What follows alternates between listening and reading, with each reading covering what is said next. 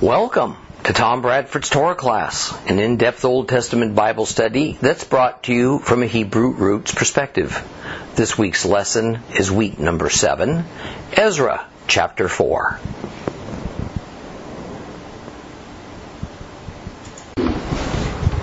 If Ezra and Nehemiah, which is the story of the return of the Jews to Judah, the rebuilding of the temple on the Temple Mount in Jerusalem, if Ezra and Nehemiah demonstrate one thing that's rather easy for us, I think, to identify with, it is that a religious conviction is often mistakenly perceived by others as a political position.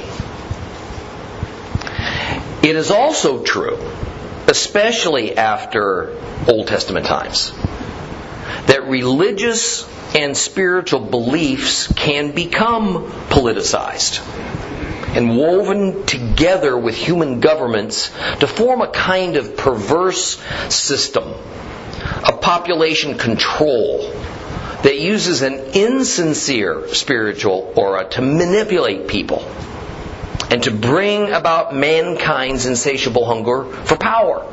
Now we see these twin phenomena happen regularly in the Bible and throughout secular human history, and certainly in our modern era as well. Early in Ezra chapter 3, which occurs within just a few months after that first wave of the Jews' return to Judah, we find a rising political opposition to the Jews' sincere spiritual desire to rekindle true biblical Torah observance by reconstituting the priesthood and by rebuilding the temple. Now, in the opening verses of Ezra chapter 4, we find this situation escalating as a group of representatives of some of the nearby inhabitants to Jerusalem, many of whom are foreigners who moved into Judah during the Jews' exile to Babylon. They want to continue their political and economic influence over Jerusalem and Judah by joining with the Jews in their rebuilding project. And when their offer is flatly rejected, we read that they began a persistent campaign to frustrate and undermine the rebuilding effort. So, was Zerubbabel right to stiff-arm the seemingly friendly advances of the Samaritans? Yes, very much so. See, this is a good example of the prohibition against what the Torah calls illicit mixing, shanetz. And later, the New Testament calls it unequal yoking. Love and peace and mercy do not trump God's direct commandment that His people are not to mix themselves, not to mix ourselves with those who are antagonistic towards the God of Israel. Nor are we to join with them in common cause just because it seems pragmatic or convenient or politically correct. Interestingly, we don't hear of a firm objection of the Samaritans to the religion of the Jews being reestablished. Rather, we mainly hear politically charged accusations concerning matters of territorial control, loyalties, taxation. Did the locals, which we shall call Samaritans for the sake of an easy term to remember, did they then at first pretend that theirs was a religious stance, but in reality, their underlying and conscious goal was to fight against the Jews repopulating the land? Yes, it seems so. Their aim was to retain political and economic superiority. They mistook Zerubbabel's sincere desire to reignite a proper worship to the God of Israel for a want of political power.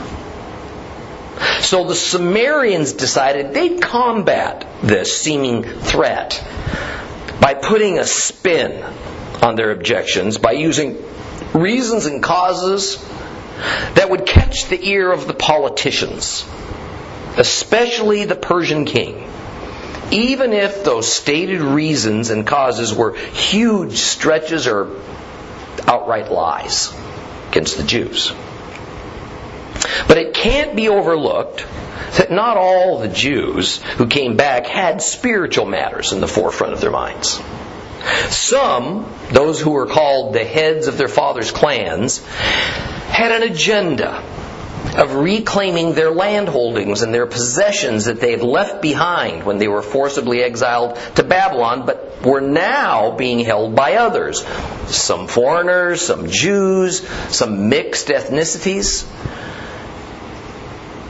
And these returning Jews, these fathers of the clans, heads of their fathers' clans, they saw these people as squatters. Now, no doubt this group of Jews counted themselves as among the pious, and they used a high-minded spiritual rationale for their return, even though it was only a thinly veiled cover for their primary intent, which was property recovery. And the Sumerians would have suspected that this was the real aim of all the returning Jews. So from the beginning, the Sumerians did not accept that the rebuilding of Jerusalem was about religion and spirituality.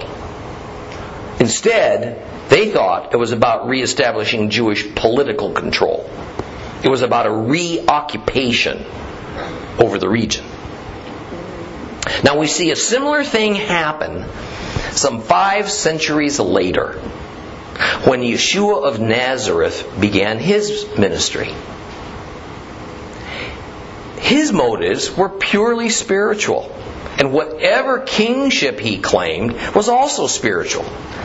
He had no political aspirations, no personal ambitions, certainly had no intent to start or to lead a rebellion against the Romans. And yet the mere fact that he had a following that grew into the thousands, that made him suspect. It made him a political threat, both to the corrupt Jewish religious authorities and to the local Roman provincial governor, Pontius Pilate. In fact, we find Messiah working tirelessly among his disciples to make it clear that he was no warrior leader or politician, and that they should not involve themselves in such matters either. Some of them got it. Some, like Judas Iscariot, didn't. And in our day, we see how especially fundamental or evangelical Christianity is perceived less and less as a spiritual movement and more as a growing political and social threat. Otherwise, why would our various levels of government, but especially our federal government, care at all about the spiritual beliefs of American citizens? And despite many Christian leaders trying their best to explain that the church isn't about politics, but rather it's about far more important spiritual and eternal matters, there are those among us who claim to be part of the church, but who have co-opted the spiritual and intertwined it with the political, either as an unintended misjudgment or as a fully intended means to gain power and influence. Either way, the result has been to discredit our faith. The point is that as we read Ezra and Nehemiah from this point forward, just mentally picture the social, religious, political can of worms that is America today, and realize that this is hardly a new phenomenon. It's always been difficult for humans to sort out the boundaries between the spiritual and the political, or what the proper mix of the two ought to be, or if there should be any mix at all. What we can be assured of is that this conundrum is going to continue, and it's going to get even more muddled, and it will reach its zenith when the Antichrist appears. And it's going to continue this way until Messiah comes to settle the matter once and for all. Let's reread Ezra chapter 4. Now we're going to have a great deal to talk about today that lies hidden just beneath the surface of the divinely inspired words that forms its sentences and its paragraphs. Ezra chapter 4. If you have a complete Jewish Bible, it's page 1121. 1121.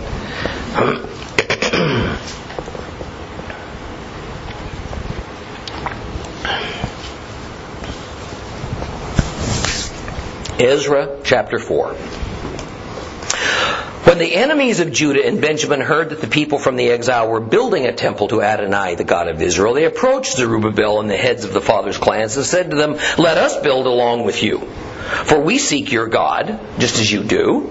We've been sacrificing to him since the time of Esarhaddon, king of Ashur, who brought us here." But Zerubbabel, Yeshua, and the rest of the heads of the fathers' clans in Israel answered them, "You and we have nothing in common, that you should join us in building a house for our God. We will build by ourselves for Adonai, the God of Israel, as Cyrus, king of Persia, ordered us to do." Well, then the people of the land began discouraging the people of Judah in order to make them afraid to build. They also bribed officials to frustrate their plan throughout the lifetime of Koresh, king of Persia, and on into the reign of Darius, king of Persia. During the reign of Ahasuerus, Xerxes, at the beginning of his reign, they brought a charge in writing against the people living in Judah and Jerusalem.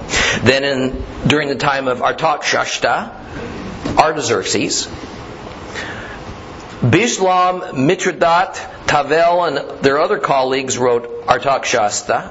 The letter was written in Aramaic, using Aramaic script, and Rehum, the district governor, and Shimshai, the secretary, wrote a letter against Jerusalem to Artaxerxes, the king, as follows. From Rehum, the district governor, Shimshai, the secretary, their other colleagues, the judges, the officials, the Dinaim, the Apharsatkim, the Tarplim, the Apharsim, the Arkvim, the Bavlim, the Shushankaim, the Dehalim, the Elmaim, and the other nations whom the great and noble Asnapar deported and settled in Shomron, Samaria, and the others who remained in the country beyond the river. To Artaxerxes the king from his servants, the people beyond the river. Let the king know that the Judeans who left you to come to us in Jerusalem are building this rebellious and wicked city. They have finished the walls and are now digging the foundations. So let the king know that if this city is rebuilt and the walls are finished, they'll refuse to pay tribute, tax, toll. This will reduce the royal revenues. Now, because we eat the king's salt, and it's not right for us to see the king dishonored, we therefore are sending to inform the king, so that a search can be made in the archives of your ancestors. And in these archives you will find and ascertain that this city is indeed a rebellious city. It's the bane of kings and provinces, and that sedition has been fostered there since ancient times, which is why this city was destroyed. We submit to the king that if this city is rebuilt and the walls are finished, you will soon lose possession of all the territories of beyond the river. The king sent his answer. To Rehum, the district governor, Shimshai the secretary, their other colleagues living in Samaria, and the rest of beyond the river. Shalom. This letter you sent us has now been translated for me. I ordered a search made, and it was found that this city has a long history of revolt against kings, that rebellion and sedition have been fostered there, and also that there have been powerful kings over Jerusalem who ruled all the territory of beyond the river, and tribute, taxes, and tolls were paid to them. So now order these men to stop work This city is not to be rebuilt until I order it. Take care not to neglect your duty, otherwise the harm may increase to damage the king. And when the text of King Artaxerxes' letter was read before Rehum, Shimshai, the secretary, and their colleagues, they hurried to Jerusalem, to the Judeans, and they stopped their work by the force of arms. So the work on the house of God in Jerusalem ceased. It remained at a standstill until the second year of the reign of Darius, king of Persia. Now we talked last week about the difficulties with the book of Ezra in extracting a timeline. And part of the reason is due to the restructuring of all the Bible books into chapters, paragraphs, and verses by scholars. Centuries after the Bible, Old and New Testaments, were completed and closed up. But sometimes it's also due to the form and purpose of an ancient literary editor who first wrote these books. And we find at places in Ezra and Nehemiah, it is as though the editor is looking through a microscope or a telescope at a high magnification to see the finer details. And then he backs away to get a wide-angle view, only to zoom in once again. Or he does what I do at times. And that is to begin to give you information, but then we veer off into a detour that I think is necessary to provide some additional background that makes what I'm trying to communicate to you more clear and complete. The difference between me and that ancient Hebrew editor is that I tell you we're going to take a detour. Or in modern literary convention, sometimes a modern writer will take his detour by means of extensive footnotes. Or perhaps he will use parentheses as a means of interrupting the flow momentarily, to add some nuance before then returning to the subject at hand. This happens extensively in Ezra chapter 4. Essentially, Ezra chapter 4 is structured such that verses 1 to 5 describe the main subject. Then, verses 6 to 23 are a detour. Then, verse 24 returns us to the main subject. It would have been nice had the editor said he digresses at this point. Or he gives us some warning that he's inserting some additional info that's not chronologically connected with the rest of the subject material surrounding it. But that isn't how this ancient Hebrew writer did things. So we're going to have to adapt to him, not him to us. Now I want to show you what I mean as concerns Ezra chapter 4. Now I want you to look at your Bibles, follow along carefully with me as we reread verses 1 through 5, and then we're going to immediately jump to the last verse, verse 24. I want you to watch how this flows and connects when we do that. When the enemies of Judah and Benjamin heard that the people from the exile were building a temple to Adonai, the God of Israel, they approached Zerubbabel and the heads of the fathers' clans and said to them, "Let us build along with you, for we seek your God, just as you do. And we have been sacrificing to him since the time of Esarhaddon, the king of Ashur, who brought us here." But Zerubbabel, Yeshua, and the rest of the heads of the fathers' clans in Israel answered them, "You and we have nothing in common, that you should join us in building a house for our God. We will build it by ourselves for Adonai, the God of Israel, as Koresh, king of Persia, ordered us to do." Then the people of the land began discouraging the people of Judah in order to make them afraid to build. They also bribed officials to frustrate their plan throughout the lifetime of Koresh, king of Persia, and on into the reign of Darius, king of Persia. So the work on the house of God in Jerusalem ceased, and it remained at a standstill until the second year of the reign of Darius, king of Persia. You see that now? Now that makes sense. What we just read deals with the reigns of kings Cyrus and Darius. Look at this chart up here. It's going to help you a lot. What we just read deals with the reigns of kings Cyrus and Darius. Koresh and Darius. This was the time period from 559 to 486 BC, about 73 years. How about the part we just skipped over? Verses 6 through 23. Well, that's dealing with a time after Cyrus and Darius, because as we read in verse 6, this action took place during the reign of Ahasuerus, King Xerxes.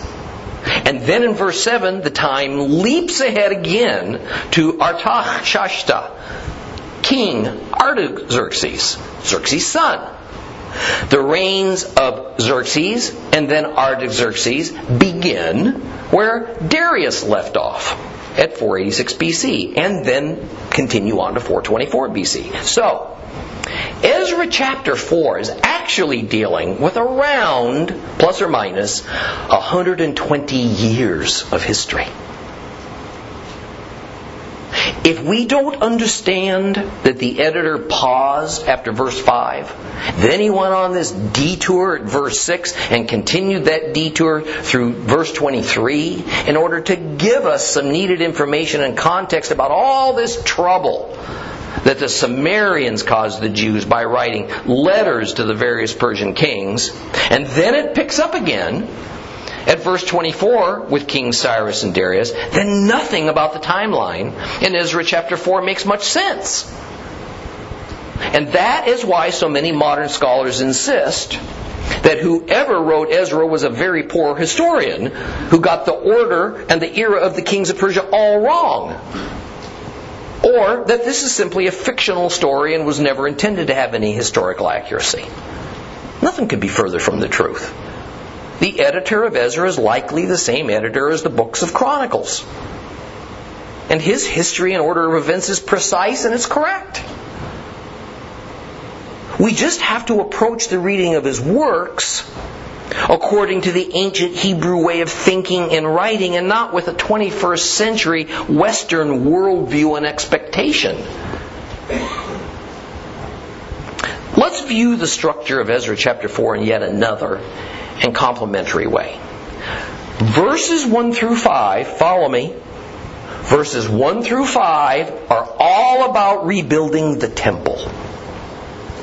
And the context is that it includes the reigns of Cyrus, then Cambyses, then Bardiah, kind of a short-lived imposter, then Darius. Now, verses 6 through 23 are all about rebuilding the defensive walls of the city of Jerusalem. And this action occurs during the reigns of Xerxes, then his son Artaxerxes. Then verse 24 returns to addressing the temple reconstruction beginning at the time of Cyrus and then finally Darius. See, this switching back and forth can be pretty hard to follow. But once we understand what we're looking for, then it gets a whole lot easier. Now, we looked carefully at the first 3 verses last week that explained how all this animosity between the returning Jews and the Sumerians began. And it was with this refusal of Zerubbabel to allow the Sumerians to become partners in the rebuilding project. Verse 4 tells us what the consequences were for this refusal. Then the people of the land began discouraging the people of Judah in order to make them afraid to build. And while we don't know all the different ways that the Sumerians brought about this discouragement, we do find in the next few verses that officials from the province of Judah wrote letters to the king of Persia complaining about this rebuilding and giving him warnings that this was going to lead to big trouble. In fact, we hear of 4 separate instances of the use of public officials to try and stop the work on the temple and on the walls of Jerusalem. In verse 4, we find that the Sumerians bribed local officials during the reigns of Cyrus through Darius to try to disrupt the Jews' plans. We aren't told just what this bribery led to, how it is that the local officials made construction impossible. But whatever it was effective. Next in verse 6, we hear that an official charge against the Jews living in Judah was brought forth during the reign of King Xerxes. We don't know exactly who brought this charge, and if it was even actually brought to Xerxes or only to his royal court. And we don't know the precise nature of the charge. But again, whatever it was, it proved disruptive and effective. Then in verse 7, we hear about another letter. This one was written to King Artaxerxes by some men named Bishlam, Mithridath, Tavel, and some other unnamed co-conspirators. We don't know exactly who these men are or what their government positions were, although there's been no lack of speculation, a lot of guessing. They wrote the letter in Aramaic. This was the language of the royals of Persia. The purpose for doing this is because if it was written in some other language, then it would first have to be translated by the royal scribes and rewritten. This would result in a delay. And as far as these men were concerned, the matter was serious. It needed immediate attention. Then later in verse 8 is the occasion of yet another letter written to King Artaxerxes, this time from Rehum and Shimshai as secretary. No doubt these were high officials, but it's unlikely that Rehum was the governor of the province of beyond the river, to which Judah belonged. But he was high enough that he would have had the king's ear. But the highest officials had to speak the king's language, Aramaic. Apparently Rehum didn't. We'd learned that this letter sent by Rehum wasn't written in Aramaic, because verse 18 makes it clear that the letter didn't reach the king until it had been translated. Then beginning in verse 9, we get a copy of the letter that was sent to King Artaxerxes, along with a list of cohorts who signed on an agreement.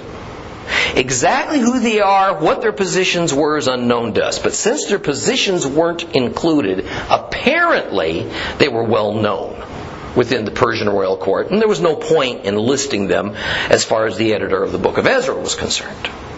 The letter isn't dated, but it cannot have been later than the time of Nehemiah, around 440 BC. So, here's what we can learn from all these official complaints and letters. If we only deal with the ones listed here, the Sumerians began using official Persian channels against the Jews beginning around 557 BC. In other words, immediately upon their return from exile. And it never ceased.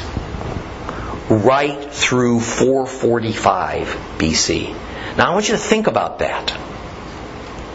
Can you imagine in our day keeping up a political opposition to some building project for well over a century?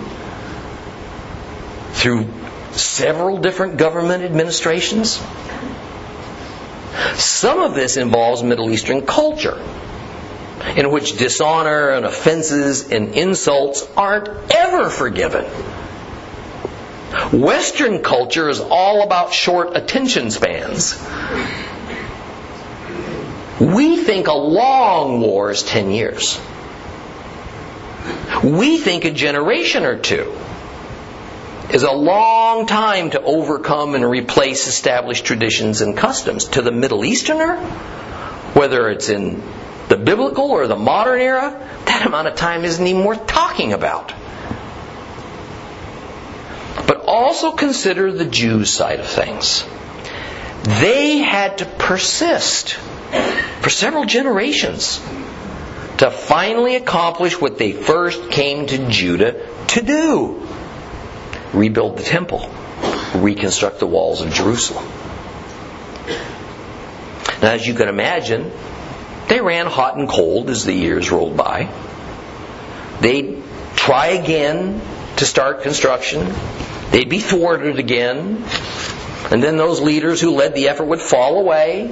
And so did the interest and the velocity to do anything. Then a new batch of leaders would catch the vision and arise. And they'd take up the cause and they'd try again.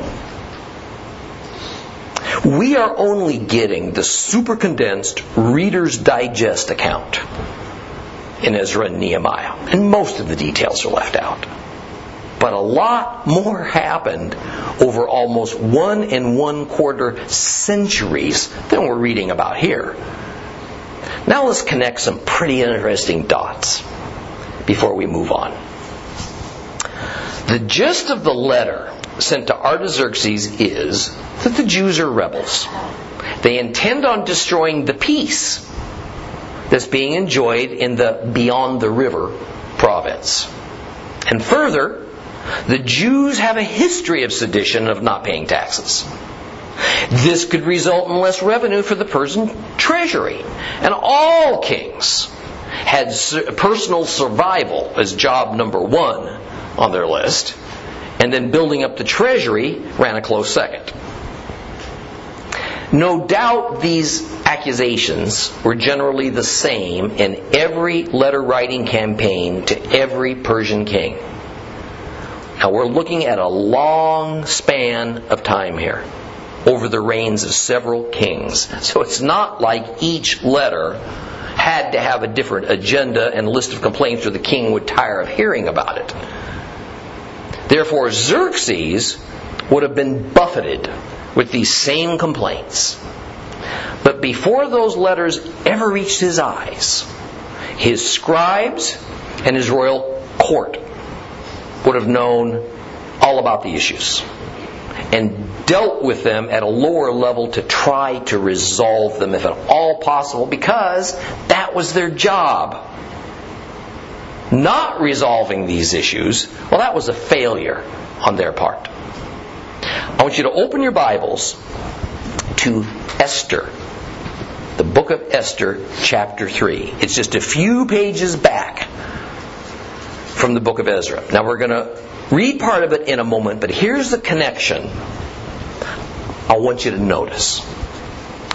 The time of Esther takes place during the reign of King Xerxes.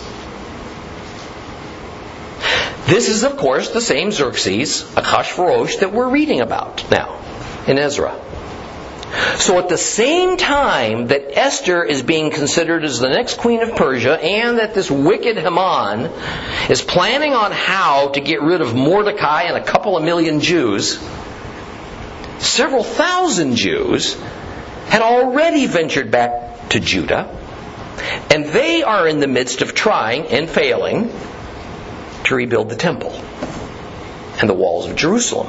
And the Sumerians are continually conspiring with local Persian officials by sending nasty grams to King Xerxes and his royal court.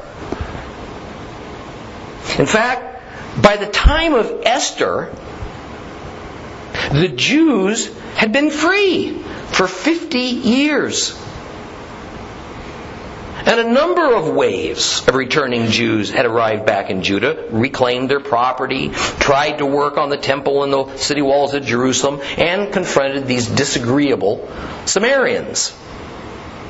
So as we open Esther chapter 3, decades of bad feelings between the Jews of Judah and the local Sumerians have now built to the boiling point.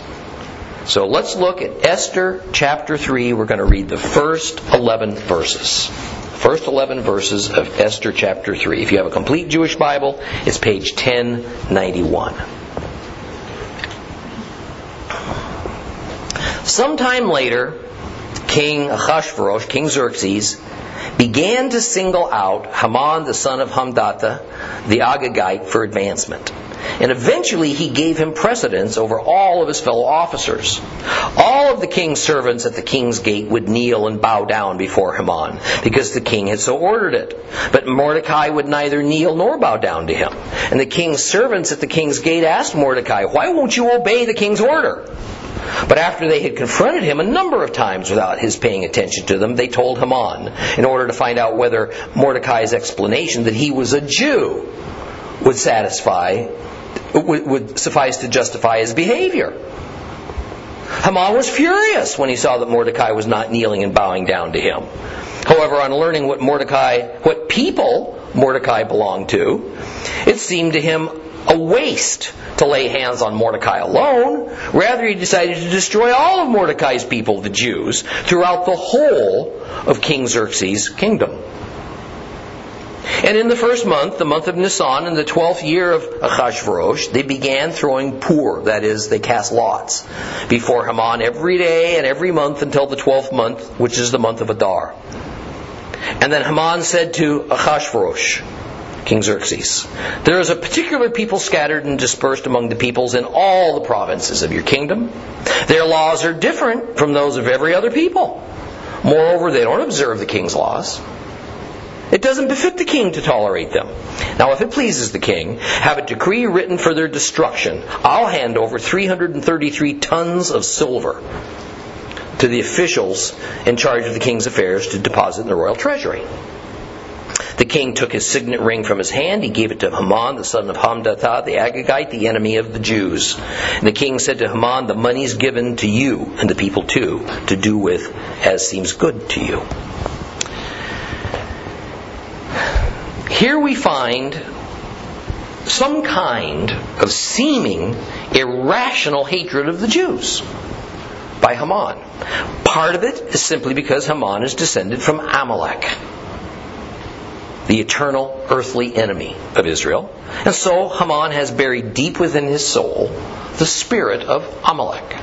But now perhaps, as we overlay the stories of Ezra and Esther, we can see that the Jews still living in Persia couldn't escape the fact that their Jewish brethren who had immigrated back to Judah had also gained a poor reputation among the non-Jewish Persians. Well, at least among the Persian government officials, those closest to the royal court and to the king. Haman would have been fully aware of the Jewish problem in Judah. But apparently the matter hadn't yet been escalated to Xerxes for his personal attention. And as history shows, Xerxes, well, he was an incorrigible king who was primarily interested in partying and in leisure. He did not like to handle affairs of state any more than what was forced upon him. So Haman tells the king that there is this people who are scattered all over the Persian Empire who don't observe the king's laws. Instead, they have their own laws. He doesn't identify them, which is further proof that Xerxes had no knowledge of the complaints against the Jews of Judah at this time. And when speaking of obeying other laws, Haman can only be referring to the law of Moses, which Zerubbabel and later Ezra were trying to reinstitute down in Judah. See, here's where we have to widen our view now and understand that Judah was just part of the Persian Empire. And within the past 50 years, a great concentration of Jews had now repopulated Judah. And as far as the Persian government was concerned, the Jews of Judah, man, they'd become a pain in the neck. Now, it was a very long way. It was actually about a 4-month journey from Susa, which was the capital city of Persia, where the story of Esther takes place, to Jerusalem. And no one who didn't have to would ever consider making that arduous journey. The king certainly hadn't been there so far as we know, and probably neither had Haman. So whatever official correspondence they received from Judah about the goings-on there was of course from government officials, and it was considered accurate, if not gospel. We can be sure that the general Persian population didn't have a high regard for those troublesome Jews far to the south in the beyond the river provincial district called Judah. And we can be equally as sure that the majority of Persian Jews sympathized with their Jewish brethren who now lived in Judah. So while there's no evidence of an overwhelming tension between the Jewish and the non-Jewish Persians and must have laid just under the surface. And some Persians probably had pretty strong feelings about it. Thus, when Haman offered the non-Jewish Persians the opportunity to attack the Jewish Persians and take their property, well, a sizable number welcomed it, even if the majority didn't seem to want to participate. Thus we see Haman hating all the Jewish people, and then going to King Xerxes with an offer that he would donate a huge amount of silver to the Persian treasury if he was given official sanction to wipe out the Jews. This, of course, would have included those troublesome Jews in Judah who wanted to rebuild that temple, although Xerxes didn't seem to know about this just yet. And clearly, as you can imagine, the Sumerians would have relished the opportunity to kill off all those Jews who were trying to rebuild the temple and to reestablish themselves as the rightful residents of Judah. If there was a true concern that if the Jews of Judah rebuilt the temple and the city walls, that they would rebel and stop paying taxes and tributes, then how much could dead Jews pay? Haman essentially decided, well, no taxes is no taxes, whether it was the result of refusal to pay or because the potential taxpayers were wiped out. Thus his generous offer to give to the Persian treasury an amount of money to make up for the lost revenues from all the Jews that he intended to liquidate. Now remember, King Xerxes' name was attached to that death decree that was sent to every corner of his empire, Judah included. So as we read the book of Ezra about what's happening with the Jews in Judah at the time of Xerxes' reign, in the book of Esther, we're reading about the same period. Only it's about what's happening with the Jews in the capital city of the Persian Empire, Susa. You see that relationship now? So let's return now from our detour that I told you about back to the letter of complaint sent to Artaxerxes in Ezra chapter 4. Artaxerxes was the king to follow Xerxes. So the issue of Haman and this decree to kill the Jews had occurred several years earlier. Essentially, Rehum and his cohorts challenge King Artaxerxes to have a search of their official records to see what could be dug up about Jerusalem and these Judahites. And the result, they say, the king is going to find that the Jews are a dangerous people. They just constantly rebel. The fear they plant in the king's mind is that when the defensive walls of Jerusalem are rebuilt, it will become a fortress of sedition and a center of incitement against the Persian Empire. And that Jerusalem had been destroyed by Nebuchadnezzar almost 150 years earlier because of the Jews' intransigent attitude, their refusal to submit and to show allegiance to their conquerors. In fact, they say, a completion of this rebuilding project will mean an end to the entire province of beyond the river, not merely the district of Judah. So starting in verse 17, the king responds, just as Rehum had hoped for. After a delay so that the letter that Rehum sent could be translated into Aramaic, the record search in Susa was concluded. And Rehum's accusations were confirmed. Jerusalem had historically been a place of rebellion and trouble. And the Jews had refused to pay taxes and tribute. In fact, this is true. And the Bible confirms it. Listen to 2 Kings chapter 24, verses 1 through 10. It was in Jehoiakim's time that Nebuchadnezzar, king of Babel, invaded. Jehoiakim became his vassal for 3 years, but then he turned against him and rebelled. Adonai sent against him raiding parties from the Kasdim, the Chaldeans, Aram, Moab, and the people of Ammon, and he sent them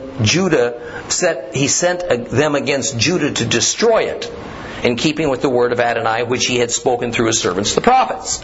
Yes, it was at Adonai's order that this happened to Judah, in order to remove them from his sight, because of the sins of Manasseh and all that he had done, and also because of the innocent blood that he had shed, for he had flooded Jerusalem with innocent blood, and Adonai was unwilling to forgive. Other activities of Jehoiakim and all of his accomplishments are recorded in the annals of the kings of Judah. Then Jehoiakim slept with his ancestors, and Jehoiachin, his son, took his place as king.